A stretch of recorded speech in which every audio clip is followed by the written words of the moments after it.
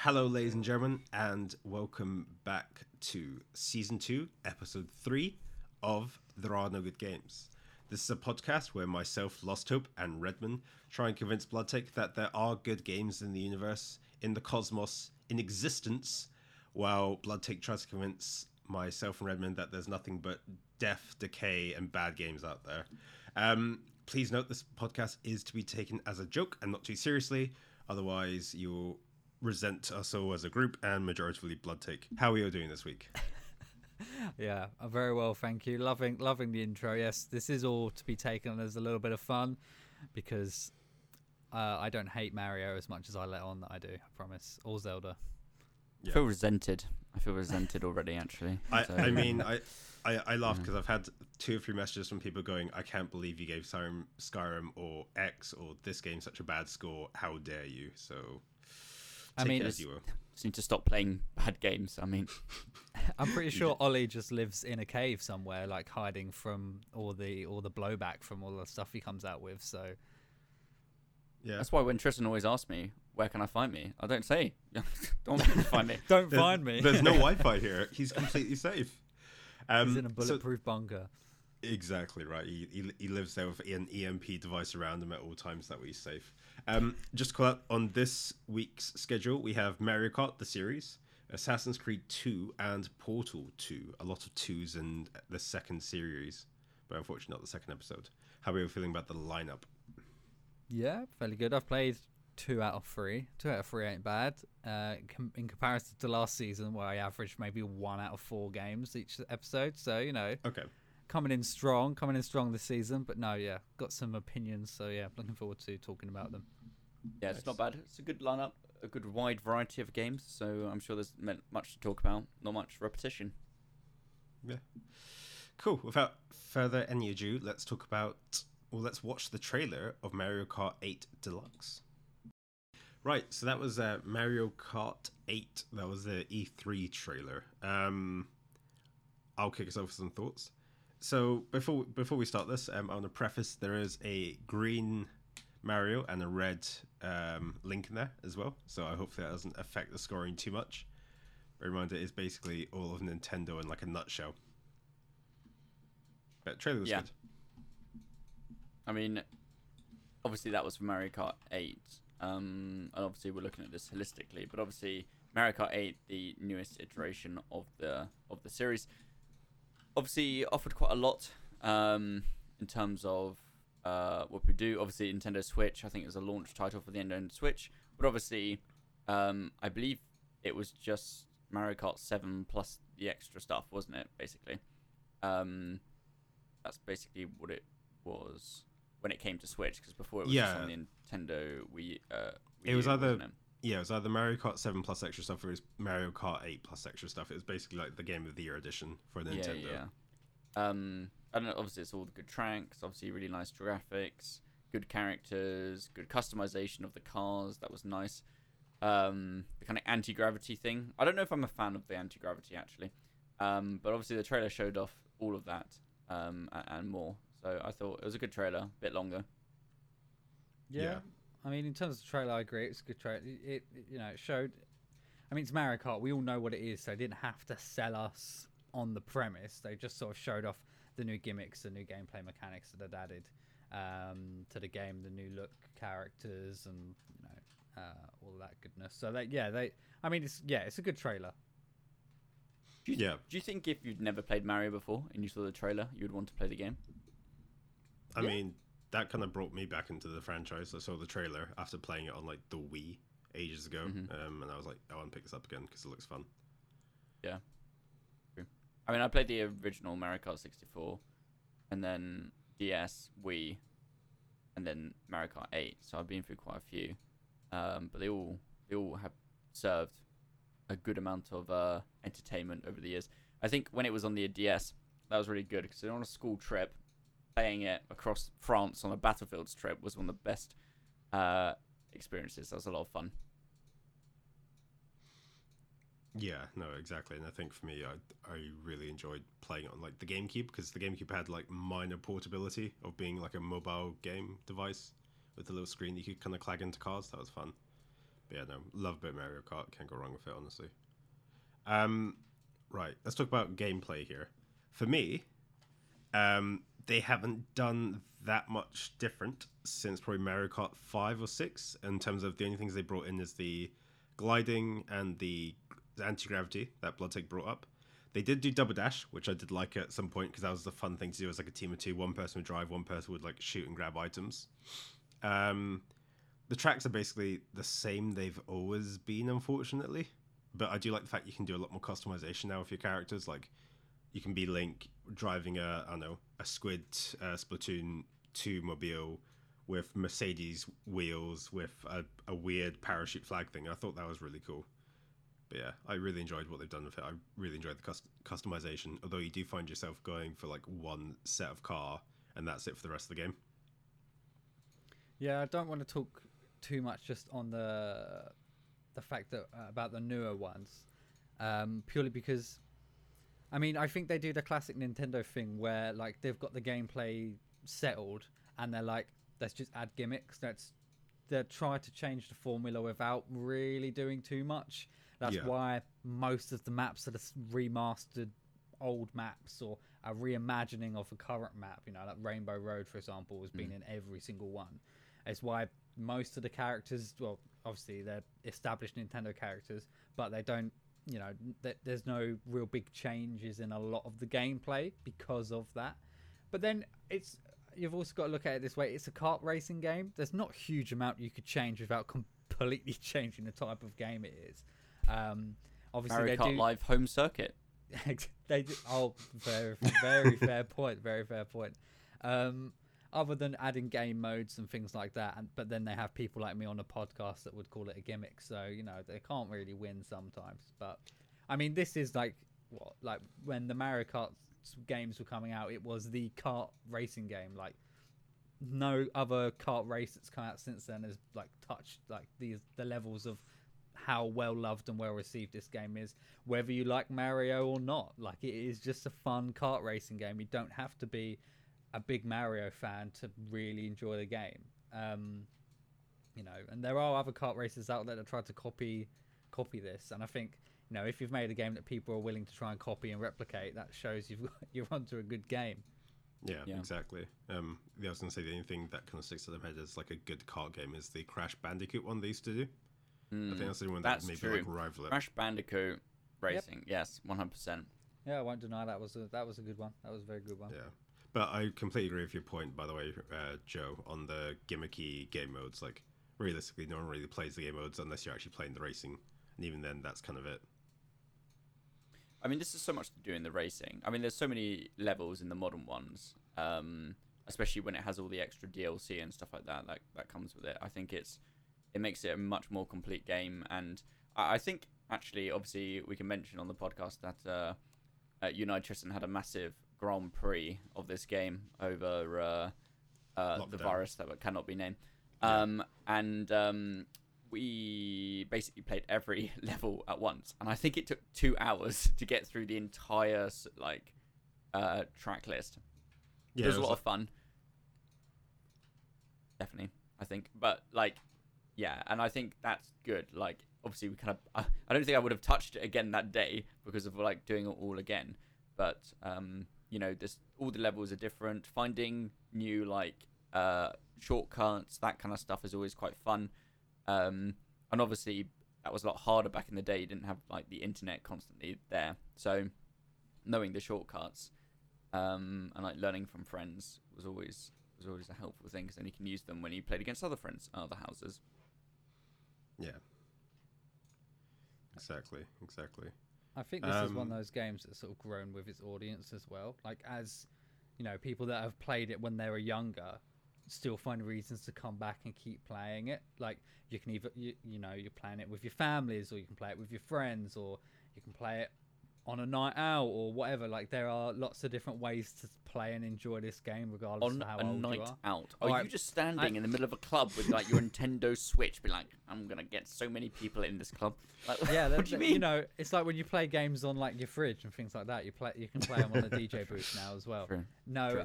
I meant more on after a night out, after you've had a few, so to speak. this game you can plug in and play. It's got that appeal that either people that have been long running fans of it or next generation will want to play. Are you saying that you used to partake in drinking and then karting? I have I have drunk Mario'd. Yes, I'm sorry guys, that is something I have done. I still think the picture of Joe in a club being like, tell you what, let's have a race. I beat you, back to mine. I think that's. Is that not what you do at the club? You whip out your Switch that I don't actually own. And Whoa! No one's whipping out anything, okay? You take out your 2 Joy-Cons. You let her feel one. You grab one and you just go for it. Yeah, not man. good. That's not just good what you do. That's not what clubbing is. I thought that's what it was. Yeah. It's modern clubbing, not. I'm a bit of an OG in that kind of side of things, so. Oh, you used to whip out the Nintendo 64 then, and then exactly. Like, it's a bit of a bouncers kind of look at me like, "What are you hiding underneath your hoodie?" But it all gets through, so it's all fun. Yeah. So let's talk about final thoughts of Mario Kart, and ratings as well. Who wants to kick us off? Right, Blue Shell. What the hell's going on there? It's painful to I don't know what's wrong, but generally, the game should not let you be blue shelled literally centimeters away from the finish line. It is the worst feeling I think anyone ever had in their life. It's like, I mentioned watching a video of someone getting blue shelled. You feel that, the pain. It comes through your entire body. Oh, sorry. I was going to say, the timing was a little bit weird for that, because we're watching a gameplay and we literally saw it happen in the background. No, but I kind of like the blue shell. It kind of stops someone from being hugely first to mildly in first to maybe possibly second. It does kind of help, but I agree with what you mean. Yeah, I think the power-ups are balanced pretty well. You're gonna get those things that knock you out of first place, but then you're also gonna get those things that when you're in first, the bananas that seem kind of useless, but you kind of need them to keep people from getting in front of you, etc. So, I think that's all pretty well balanced. Can we talk about the real travesty, which is blue shell in second place? That's the true travesty of this game, where the person in first has completed the race and the blue shell comes to you next because you're then next first place. You're now second place. I mean, second is just first last, isn't it? Really. So, I mean, maybe you deserve to get blue shelled for not being first. Yeah, it's trickle down economics, my friend. Trickle down economics. Oh, okay. So racing for this game, everyone. I haven't played much of the newer ones. I've played the old ones. Bit more of a legacy vote for me.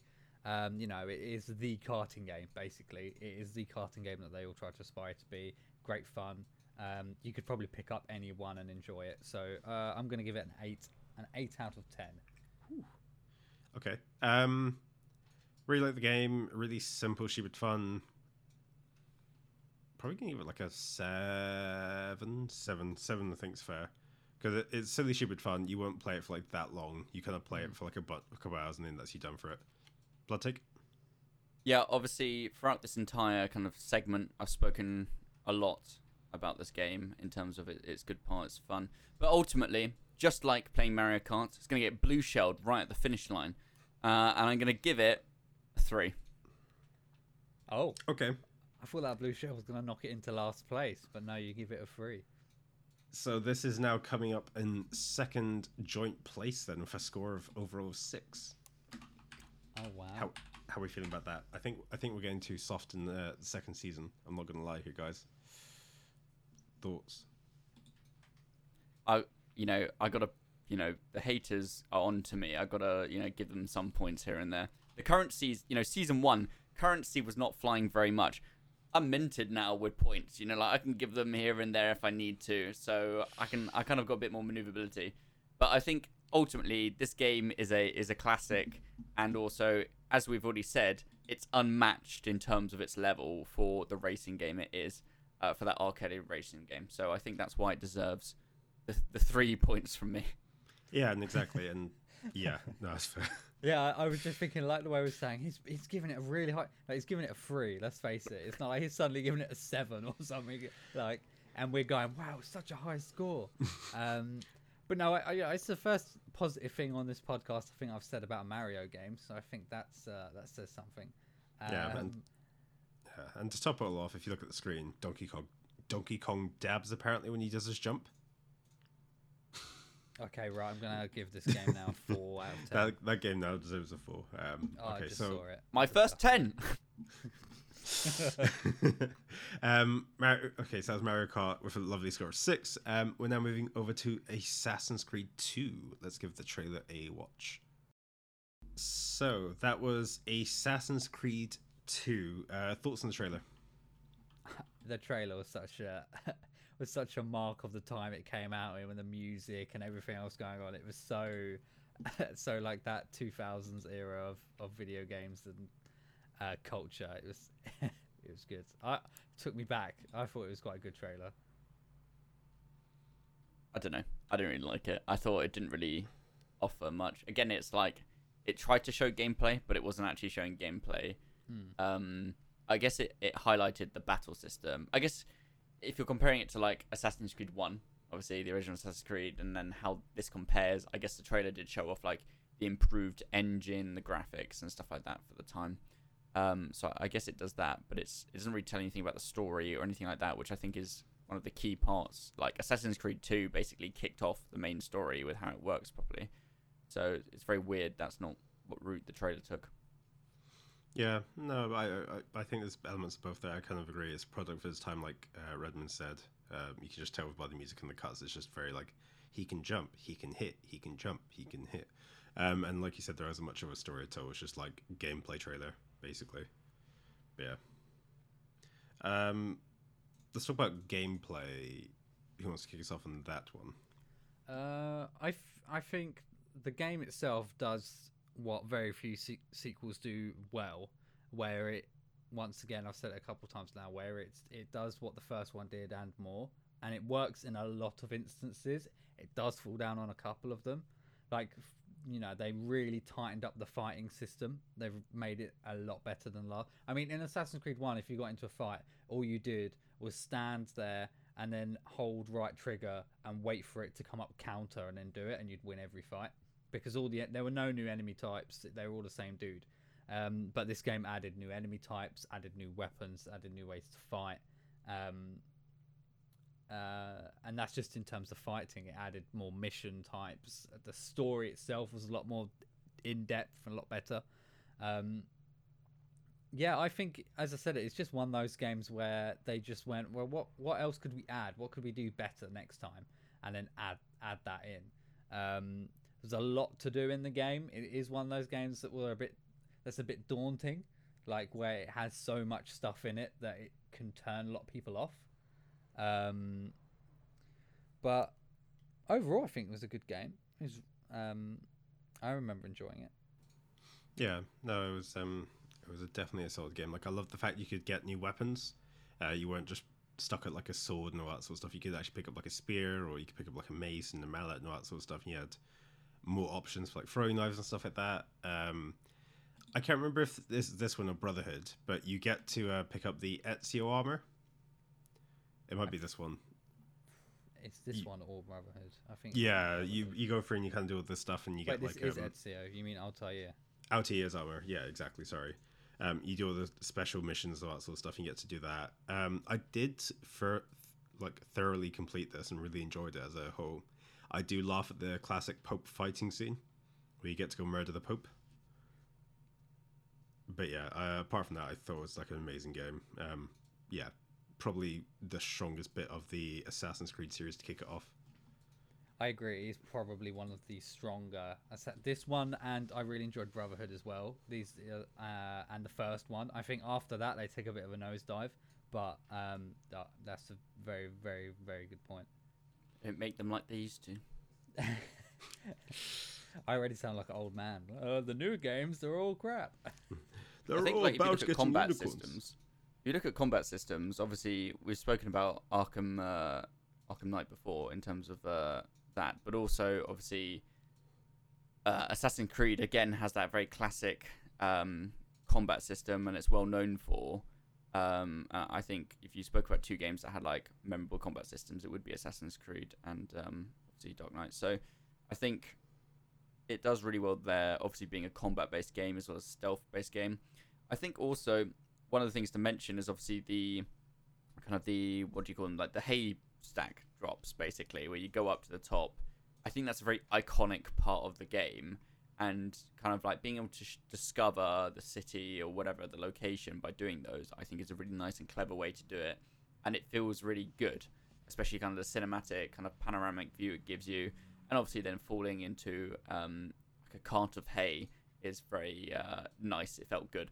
So that was really nice. Obviously Assassin's Creed, the story in this is, very interesting. I mean, I was always a fan of the part of the game going from modern to the modern to historic. I think it was a really nice, and even though completely different kind of like connections, you were still able to keep track of what was going on. So outside the bigger picture, why you're in the Optimus, and then obviously in it, the actual story of you as Ezio going to go kill people who killed your father, something like that. So I think that's really coherent, and that's really nice. And I think, just kind of all the digital technology stuff and the opening, I think it's a very memorable opening where you're rescued from the confinement and taken forward. I really remember playing that. And I think also the thing to mention, there's the loading screen where you could just run. You just ran in an open white box as stuff was loading, and just randomly swinging, doing rolls and whatever. And I think that was a cool way to do that. So I think a lot of effort went into this game, and it was a very highly rated game of the time. And I think it does a really good job of telling the story, as well as having loads of action and collectibles to do to keep you entertained. Just want to touch on something that you just mentioned there, Ollie. Is that you're right when it comes to the climbing up something high and using the eagle vision to reveal the thing? Because nowadays I can't stand it when games do that, because every game now has that tower or high thing to stand on top of to reveal the map. But in Assassin's Creed 2, it just felt natural. Obviously, by then it wasn't a tired out trope, but it was, you were climbing a really high building, normally a historical building, and then getting to that reveal of the city, when at the time, like, you didn't see that open world used that way. So that's a very good point to mention that now I can't stand, for instance, I've got the most recent one I play is Odyssey. Haven't played the Viking one, but I no longer look forward to climbing all the high stuff, because I've been doing it for 10 years from all the previous Assassin's Creeds or Far Cries or whatever else has those really long towers to climb up and look around. Trademark Ubisoft kind of feature of the game. Exactly. While then, the reason why it caught on is because it works and people enjoyed it. Although I just have currently on the screen the best quick time event in the history of gaming, where you are a baby moving your arms and legs. So, it swings around roundabouts, I suppose. Yeah. I mean, it wasn't like that bad of a game, and like you said, I did enjoy the whole like back and forth stuff like that, especially at the end of Assassin's Creed 2, when like the god creature starts speaking to like Desmond.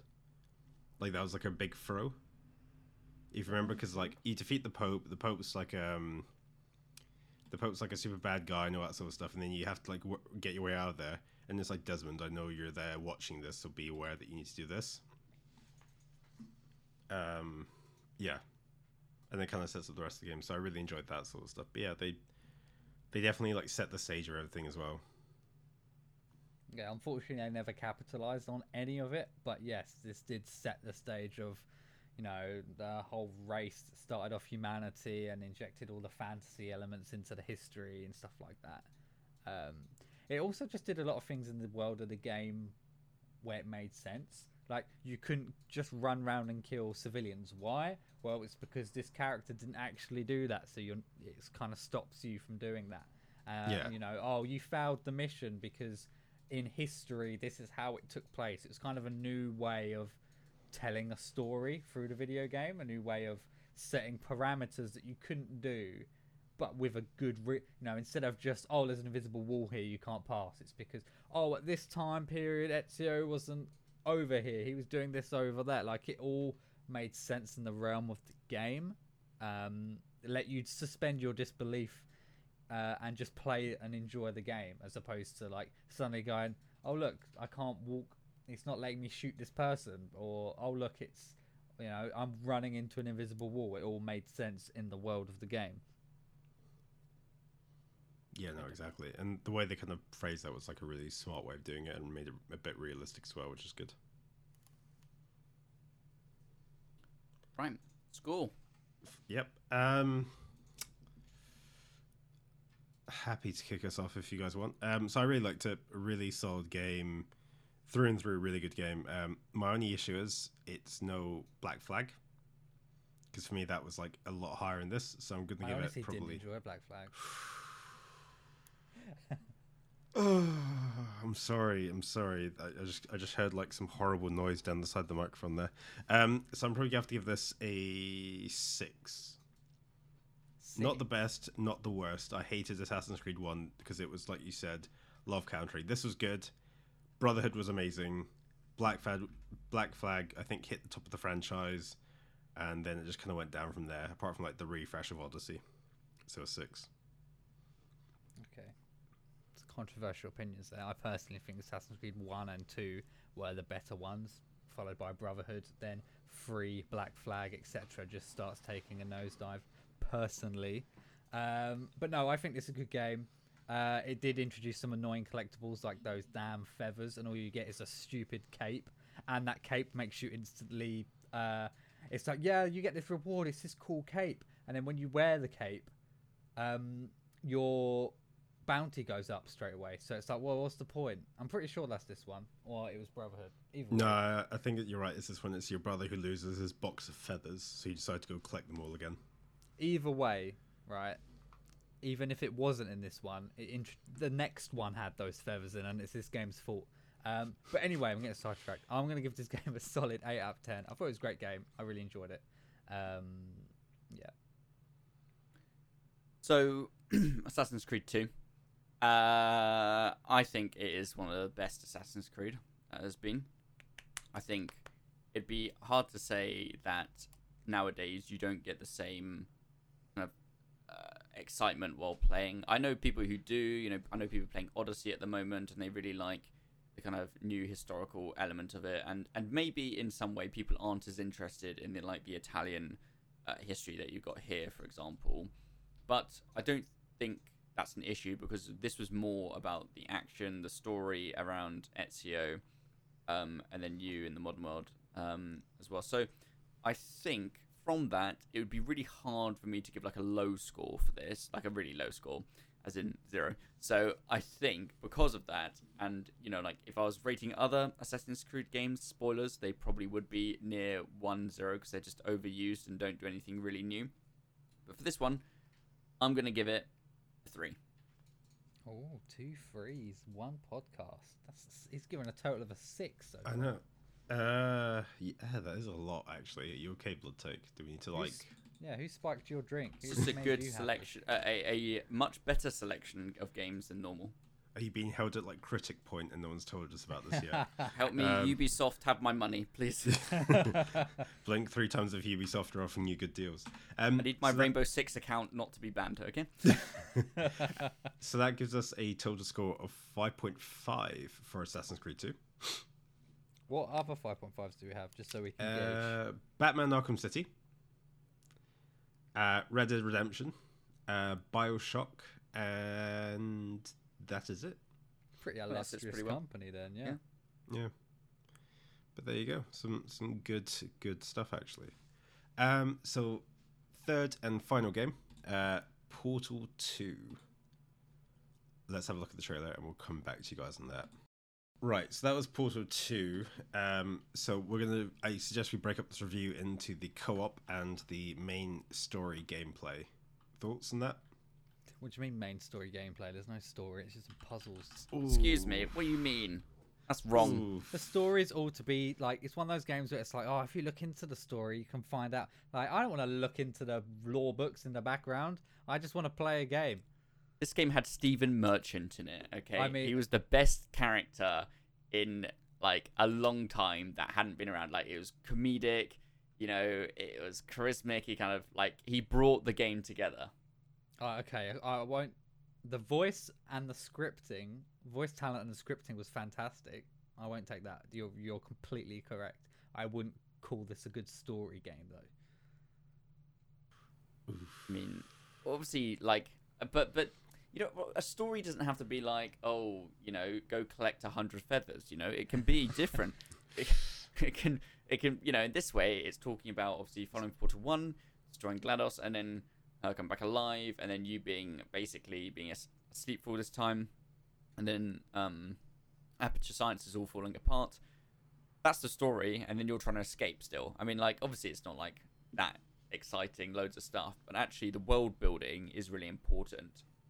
And I think with Wheatley as a character, he really helps that world building and adds that comedy value to what is effectively a falling apart institute. Yeah, no, I think that's fair. Like, I really enjoyed the gameplay of this. I really enjoyed the like tongue-in-cheek stuff and the jokingly expanded universe that they kind of pulled out of it as well. So that was really good as well. Like the whole fact that it kind of collects up to Black Mesa and all that sort of stuff as well is really nifty. But yeah, I kind of agree. Yeah, I mean, all the extra things they added as well in this is really cool. You know, like the gel, that kind of stuff, the repulsion gel. I think that was really cool and new stuff to add there. And that really creates, more fun. I mean, at the end of the day, you got Portal, which is a popular game, and obviously the same concepts are all there. They just, you know, modernized it and added some new features, and a storyline, though we've already disagreed on that.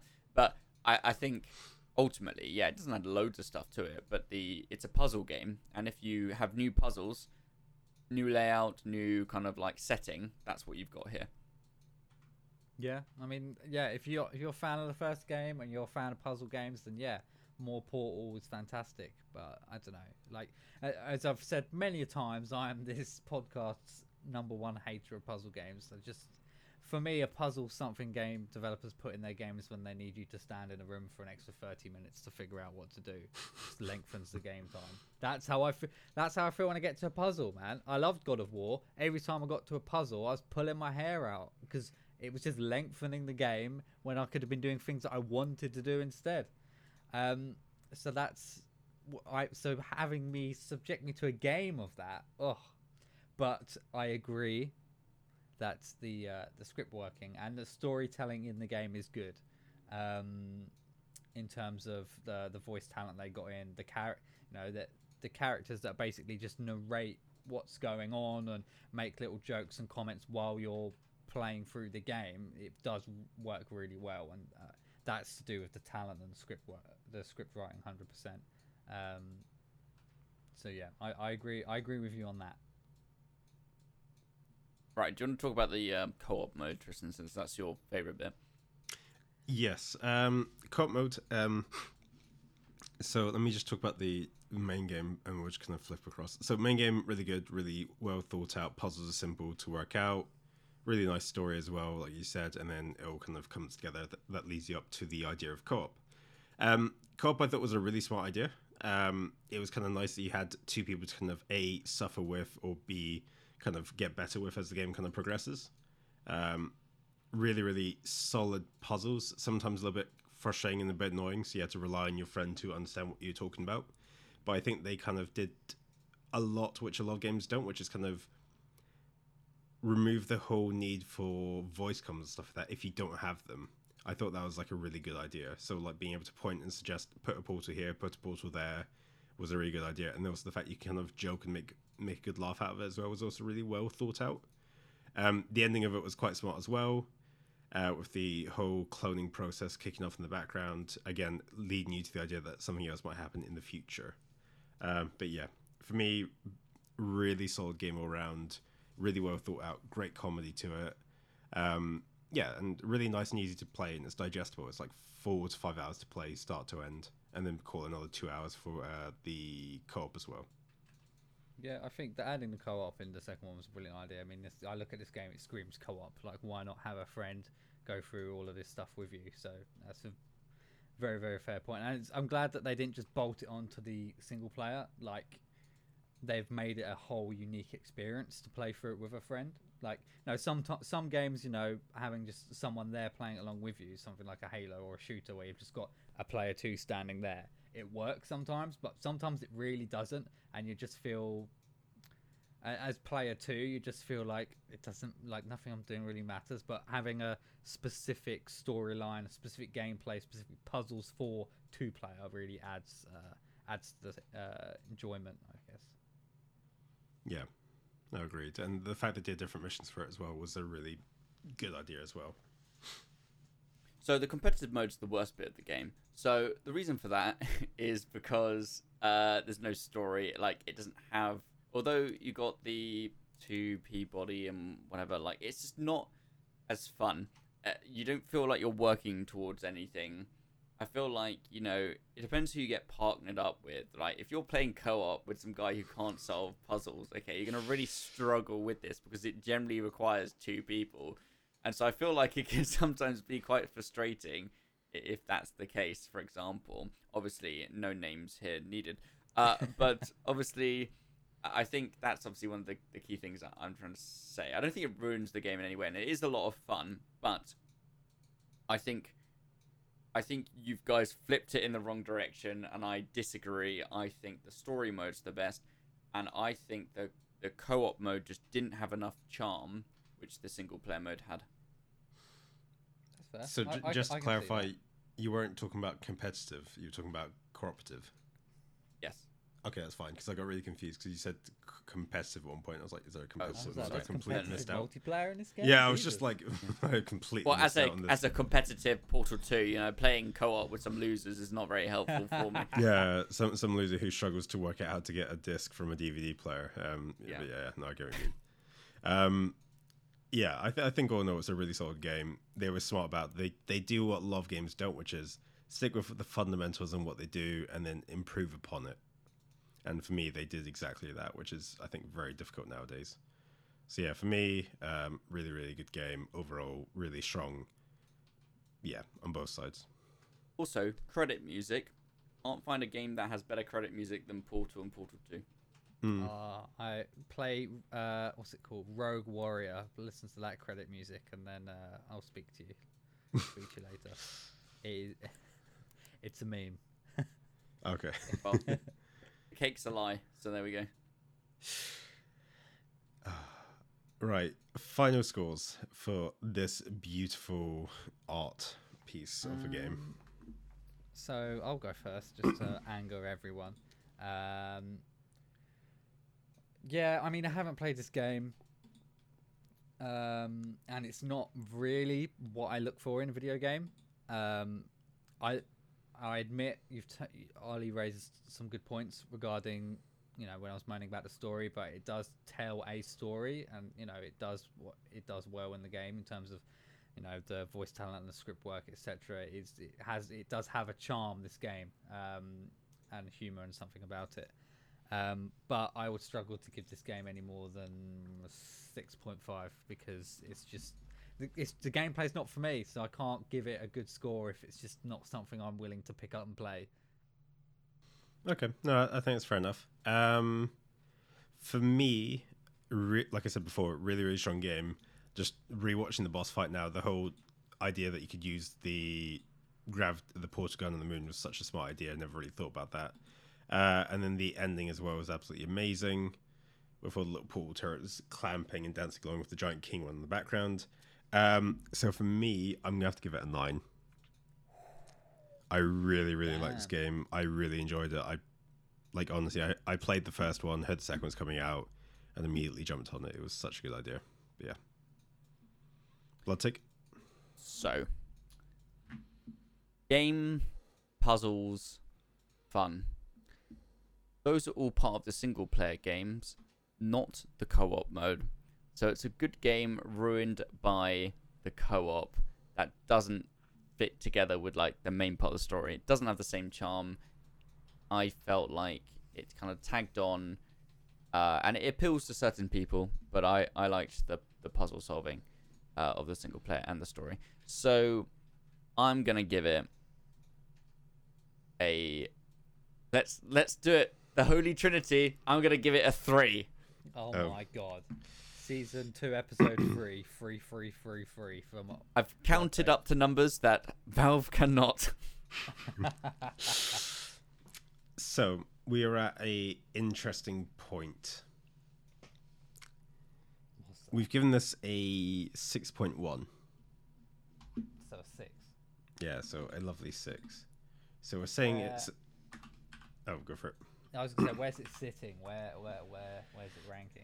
So it's alongside Mario Kart. It's a little bit below Little Big Planet. It's along with Little Nightmares 2, which also had puzzles. Skyrim. And I think that's about it. Oh, and Half-Life 2. So, yes. There we go. Bunch of Valve fans here, I see. Just a bunch of dirty puzzle Valve fans. That's all we have on this podcast. Wait till we rate Artifact, my favourite Valve game. Anyway, you know what time it is on the podcast? It's time to look at new games, because we're done talking about old games now. I'm going to look at the future. Now, I use the term new very loosely. As we've known from Season 2 so far, there's no such thing as a new game. However, I've broken all things, and I have found some new games. So, the first one on the list is Paradise Lost, which is a trailer that I believe us three have seen before. You will have to type in Paradise Lost game, in order to get it. We looked at this a couple of weeks ago, just us three, and we watched this demo being played, but there wasn't much. I don't know what was going on. Not a story, yes, but You mean I the do walking remember this simulator? trailer. yeah, the walking simulator. I'm not entirely sure what the game actually is. We just know it's about exploring Slavic mythology, and that's it. So we got walking simulator. Now, we're getting ahead of ourselves. That comes out on March 24th on PlayStation 4, Xbox One, and PC. Okay. I would not be picking that up, just to call out. Okay, great. The worst thing is the announcement looked okay, but the trailer just looked dull. Yeah, exactly. Right. Next one. We got the game Black Legend, which is coming out on PlayStation 5, Xbox Series X and S, PlayStation 4, Xbox One, Switch, and PC. So this is a strategy game, turn-based strategy RPG, set in the 17th century, in a doomed city, a bloodthirsty cult. Sounds interesting. I mean, it's not my type of game. It's got that XCOM vibe, basically. It looks like XCOM 17th century thing. It looks a bit like that Empire of Sin, the mafia version of XCOM. I was going to say, it reminds me of a lot of More Time, actually. If there's PvP and stuff involved, does that make sense? Oh, More Time, Shadows of the Damned, that one. Yeah, that's what it kind of feels like. Yeah. Interesting. I mean, it's not my type of game, but it could be, and it'll be interesting to see how that plays out. However, March 26th, okay, the game that we have spoken about before, game that I think is possibly the game of the month, we'll find out. It Takes Two, coming out on PlayStation 5, Xbox Series XS, PlayStation 4, Xbox One, and PC. So this is a two-player game where you play with someone else. You kind of go through some cool puzzles. Joe loves puzzles.